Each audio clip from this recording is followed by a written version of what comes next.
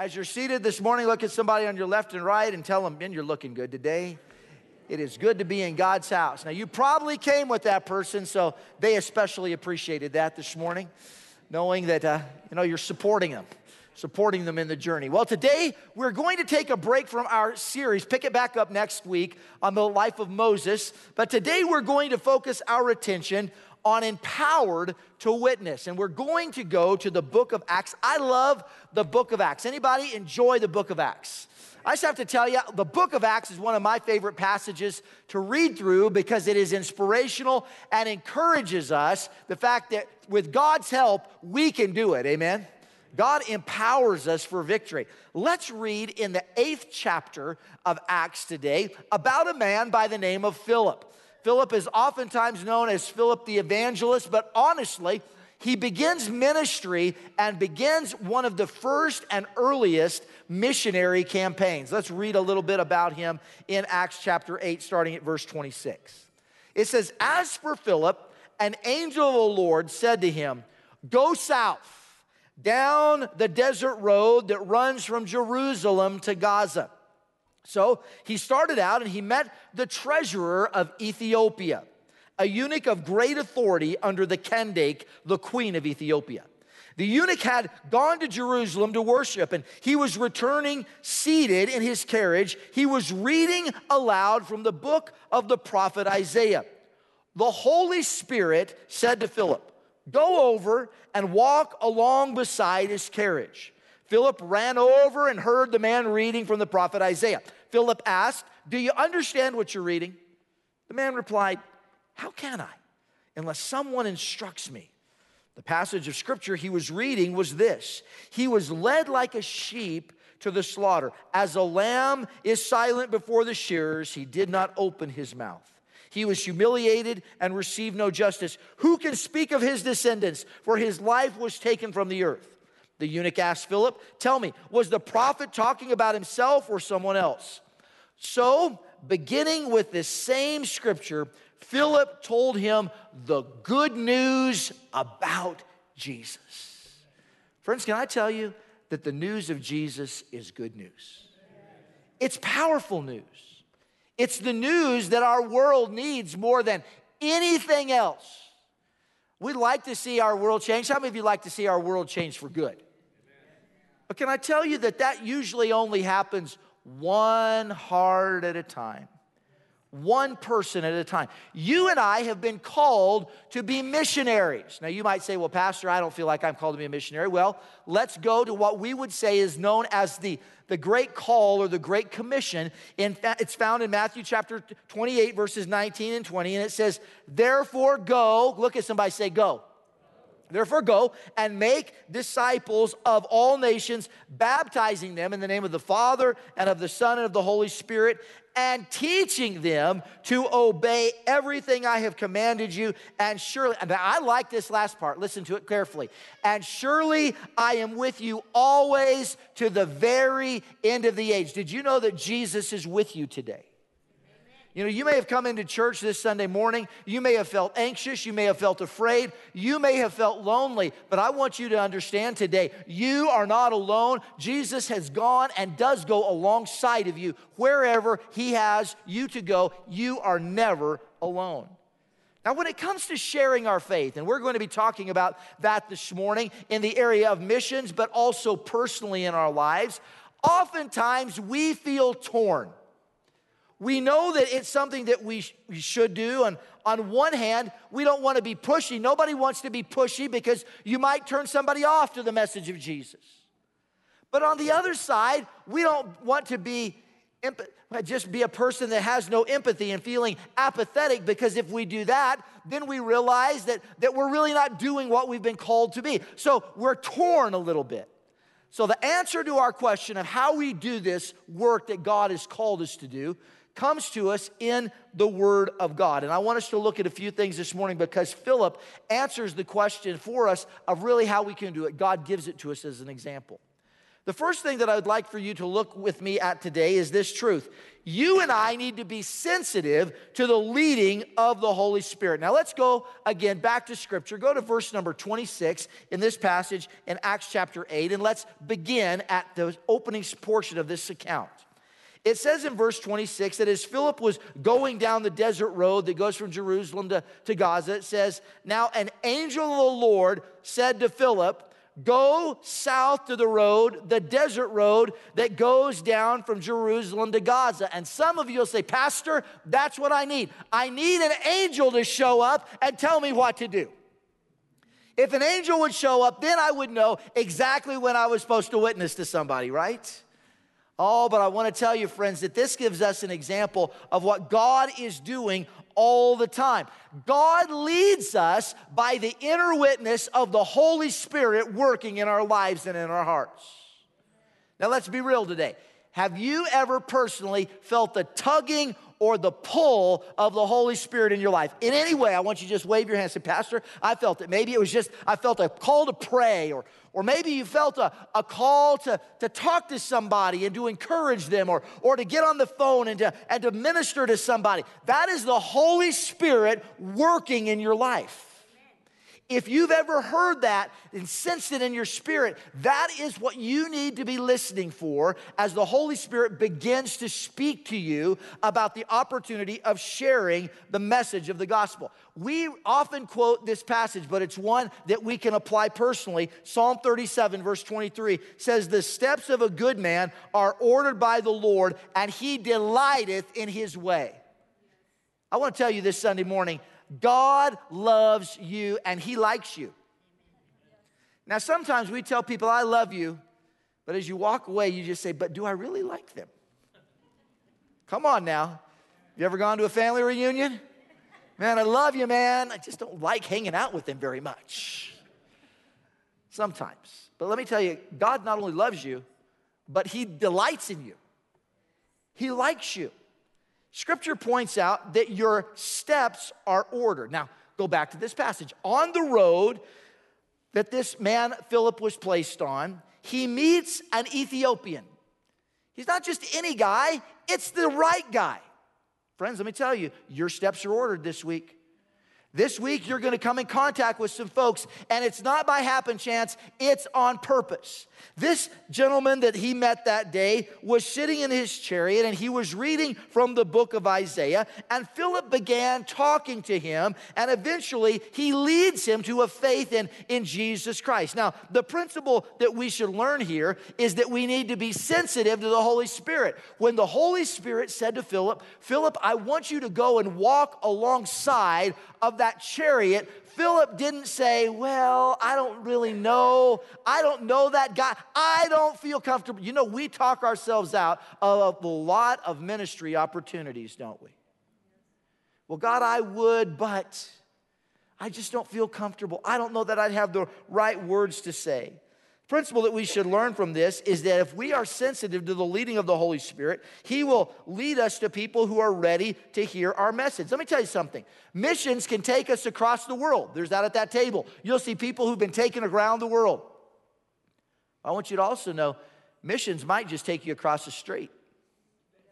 It might take you to a neighbor who needs to be encouraged or needs to hear that Jesus has the answer for their life. It might take you to a coworker who's discouraged or going through a divorce or having a family tragedy, and they need somebody to speak the words of life into them. It might take you to a family member who needs to hear of the fact that Jesus has done something in you, and the same thing is possible for them. Now, it's very unique in this man because we hear that he was returning from Jerusalem. Where had he gone? He had gone to the temple in Jerusalem to find an answer for his life. Friends, you know, a lot of people come through the doors of this church and they're looking for an answer in their life. Oh, they're looking for somebody who has an answer for them. And yet the interesting thing is that this man went to the temple, we might say, he went to church, but he still left with a hunger in his heart. What was the next thing that we see? He got what would be considered the Word of God. He got one of the prophets, the book of Isaiah, and he was reading through that. And a lot of people will come in contact with the Word of God looking for answers. We call those people today, in the vernacular of our time, a seeker. Somebody who is seeking answers. But I want to share something with you. Just going to church doesn't make you a Christian. Just reading the Bible isn't going to make you a Christian. Now, those are good steps that'll lead you in the right direction. But the only thing that will change and fulfill your life and will fulfill the lives of those who are all around us is a personal relationship with Jesus Christ. That's the only thing that's going to change us. Why? Because every person has a God-sized vacancy in their heart. There's something missing. And there's a pull. They began to look for those things. As we think a little bit more about this, we can see that there are literally millions and millions of people in our world that don't know Jesus. Go by the missions table today. You're going to see how it talks about how many billions of people are in our world. It also talks about the millions and billions who have still never heard that Jesus is the answer. And what does this tell us? It says that there are some who have never even heard that there is Jesus Christ who can save them of their sins. You see, friends, the responsibility for us to go and to share is a personal responsibility. It's one that goes to those who are rich and to those who are poor. Interesting thing about this man is that he was doing pretty well in life, wasn't he? It says that he was the treasurer under the Kandake, or the queen of Ethiopia. He was prominent. Now, here's a mistake we make. Oftentimes, we look around and we say, these friends who are less fortunate or poor, certainly they need Jesus. But let me tell you, those who have a lot of financial blessing, and they may be considered people who have their life together, they also need Jesus. Everybody needs Jesus. No one is exempt. No matter how many good things you have done or how much money is in your bank account, it doesn't matter. You and I will never be satisfied without Jesus in our lives. That's the only answer for us. And we have to be willing to tell. Most of us would consider Billy Graham to probably be the greatest evangelist of our time. How many of you would agree with me on that? It's not a trick question by any means. I mean, he was a dynamic individual who did great things for the gospel. He came to Albuquerque many years ago, and we went to the pit. Many of us were there and were a part of a great evangelistic crusade. Back, I think, in the 50s, he came to an area that used to be the Rollerdrome, wasn't it, down in San Mateo? And there's some pictures of that. And in the early years of his ministry, he would go to churches. What would it have been like to have Billy Graham at your church? How many of you think, man, that'd been all right? And he was on one of these early events, and he came to a town, and like a lot of folks, you know, how many of you understand that Billy Graham was just a regular individual? He had to go to the post office too. And he was looking for the post office. He didn't know where it was in this town. And he saw a little boy, this was probably back in about the 50s, who was maybe riding his bicycle or something like that. And he stopped and he said, hey, son, can you tell me where the post office is? He said, I can't find it. And he said, yes, if you go down this street and you turn over here, you're going to be able to find it. And in typical Billy Graham fashion, he said to him, he said, well, if you will come to the Baptist church tonight, I'm telling people how to get to heaven. And the little boy looked at him and he said, I don't think I'll be coming. You don't even know how to get to the post office. You know, you need to have something where people can know what you're telling them about, right? And so we need to be well equipped in our mission. It's important for us to know that God has a plan and we need to share it. I once read of an evangelism course where the participants were taught not to answer people's questions. That may seem a little weird. Because they would tell them, you know, people might start asking you questions about things, and it's this reason. They said, lost people will try to get you off the subject by asking questions. Don't answer them. Just say, I'll get back to you in a minute and go on with your presentation. Let me tell you, you're not here to overtalk people with the gospel. Oh, let me say it again. You're not here to overtalk them. You're just here to tell them how good God has been in your life. Anybody know somebody who's good at over-talking, folks? No, how many of you know somebody who's good at sharing with you? I mean, they're real good at sharing with you. I mean, if they are approaching you in the lobby, you're starting to look for an escape route immediately. I mean, they begin to talk to you, and suddenly your eyes glaze over, but they don't notice.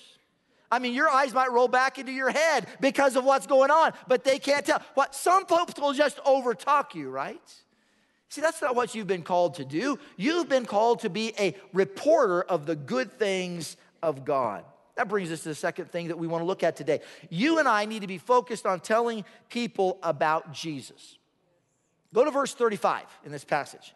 It says, then Philip opened his mouth and began at the same scripture and preached unto him Jesus. Who did he tell him about? Jesus. How did he do it? He opened his mouth. Now here's a mistake a lot of people make. They say, Pastor, I am a witness, but I don't believe I need to tell anybody anything. They can just see it because of the way I live my life. Oh, I don't care how many bumper stickers you have on your car. I don't care how well you do that, how many little fishies are on the back of your car. You still have to open your mouth and tell people about Jesus. You know, what would you think of a missionary who came back and gave us reports and said, we want you to know that we went to the foreign field, we put all of these bumper stickers on the back of our car, and we just drove around and we witnessed that way. Never told a person, never told a soul. All we did is we drove around, and they could just tell that there was something different about us. Let me say, friends, you and I need to learn to speak up and to tell people how good God has been. Now, let's make it real practical. How many of you would agree with me that God is good in your life? Would anybody also say that God has shown up for you in an emergency circumstance of life? Maybe an answer to prayer. Maybe God intervened in your situation. Maybe the Lord gave you a peace that you could not understand, but that's exactly what happened. You see, Scripture says in 1 Timothy chapter 1, verse 15, Jesus came into the world, here it comes, to save sinners. Did you know that every one of us was a sinner? We are sinners saved by grace if you've come to know Jesus Christ. It's not because you're that good. Oh, here's the great mistake of most of our world. Most people tell you, you know, I'm a good person. Can I just tell you, no, you're not. You're really not that good. I mean, if you really want to be real, all of us are selfish, aren't we? Anybody ever wake up with a bad attitude? Oh, and your spouse is doing this right now, you know. This one's for you. Come on now, listen careful, right? You know, we call it stinking thinking. How you doing? Monday. I hate Mondays. Grumbly, frustrated. You don't think you're selfish. You just think that there's two cars coming for one parking place at Coronado Mall and just see how unselfish you are. Oh, yeah, buddy? Let's see who can get there first, right? What are we talking about? It's innate within us that we're not that good. But because of the grace of God, God's goodness can flow through us anyway. His grace can be there. Often, we get distracted. Now, I told you you're supposed to be God's reporter, amen? But you know, even reporters sometimes get distracted. I heard of this, of a lady who was working as a court reporter. And it was an interesting give and take between a judge and a mother during a paternity suit that was being heard. And the judge said this, was the child born out of wedlock? The mother responded, no, sir. Was born right outside of Louisville. Right? Distracted answers. You see, don't get distracted in your witness. It would be easy, it's easy to talk to people about things that don't matter. What are some of the things that we talk to people about? The weather, the Lobos, baseball season. Oh, we might even talk to people about other things that we think are spiritual, but have nothing to do with Jesus.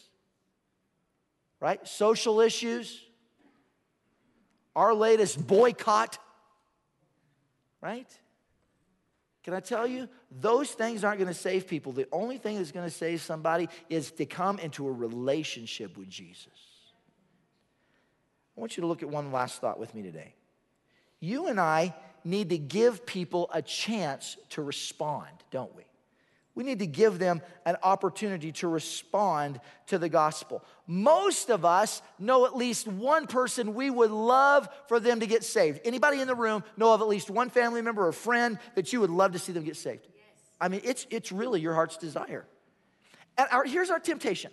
Our temptation is to push them a little bit, isn't it? To encourage them a little bit extra. Heard of a man who was a very wealthy man. In fact, he came from a series of people who had really done well. They had a huge estate. This huge estate almost had what you would consider to be a mansion sitting on it. And he would occasionally come and give people an opportunity to see the estate. He would walk them through it as guests or whatever and show them the grounds and tell them a little bit of the history of where they were. And they were awestruck because of how magnificent it was, the artwork, the architecture, all of those things. And he was doing that one day and took them outside where there was this giant pool. And he began to say this. He said, this pool is a little different because not only is it filled with salt water, but it also has a man-eating shark inside of it. And I want to tell you, anyone who is bold and courageous enough to swim the length of this pool, I will either give them my summer estate, my cottage to them, or I'll give them my beautiful daughter. She was on the tour as their wife. Whatever you would like will be your choice, but you have to swim. And he more than said that, then they heard a splash in the water. And everybody was aghast because this guy was tearing across the pool. Well, sure enough, the shark became alert and began to circle back around him. And the guy was frantic. And he barely gets to the other side as people rush to the other side. And he gets out of the water still dripping wet and with some scratches and having just barely fought off and got out of the water. And the guy said, I've never had anybody do it.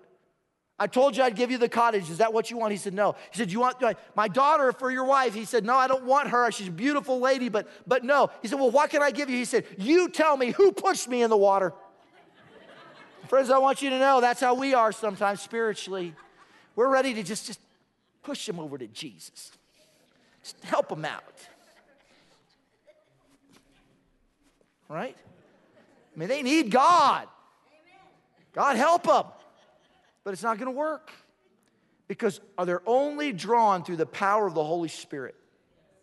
That's the only way that they will be transformed. You cannot push somebody into becoming a Christian. Look at what happens with Philip's example with this man, this Ethiopian man. Go to verses 36 and 37. Let's pick up the read there. It says, as they traveled along the road, they came to some water, and the eunuch said, look, here is water. Why shouldn't I be baptized? Philip said, if you believe with all your heart, you may. The eunuch answered, I believe that Jesus Christ is the Son of God. Can I tell you, friends, that was the Holy Spirit working in his life. Saying, this was a public profession of faith. Now, it wasn't that as they were driving along that Philip said to the guy, hey, you notice there's some water over there. You need to be baptized, and I've got this card if you would fill it out before you're baptized, right? I'll kind of just help you in this. No, it was the Holy Spirit who was working. The Ethiopian man made the decision. Philip didn't push him. In fact, Philip qualified the decision when he said, really, there's no point unless you're doing this, unless you put your faith in Christ. If you believe, then yes. Friends, we are here to share with people that there is an answer beyond their understanding.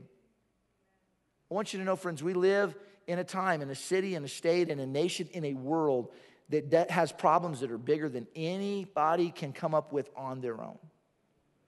The only answer comes through God working in our midst and bringing the answer into people's lives.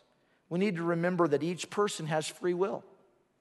Now, this is hard sometimes because often we're believing for somebody to be saved and they don't come to God in our time frame.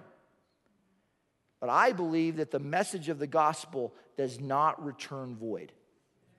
And it's important for us to sow the seed, to share the truth, to give the answer that they need, to put that seed into their spirit, believing that God will do what needs to be done in their life. I read a true story told by a minister of evangelism who was in a large church.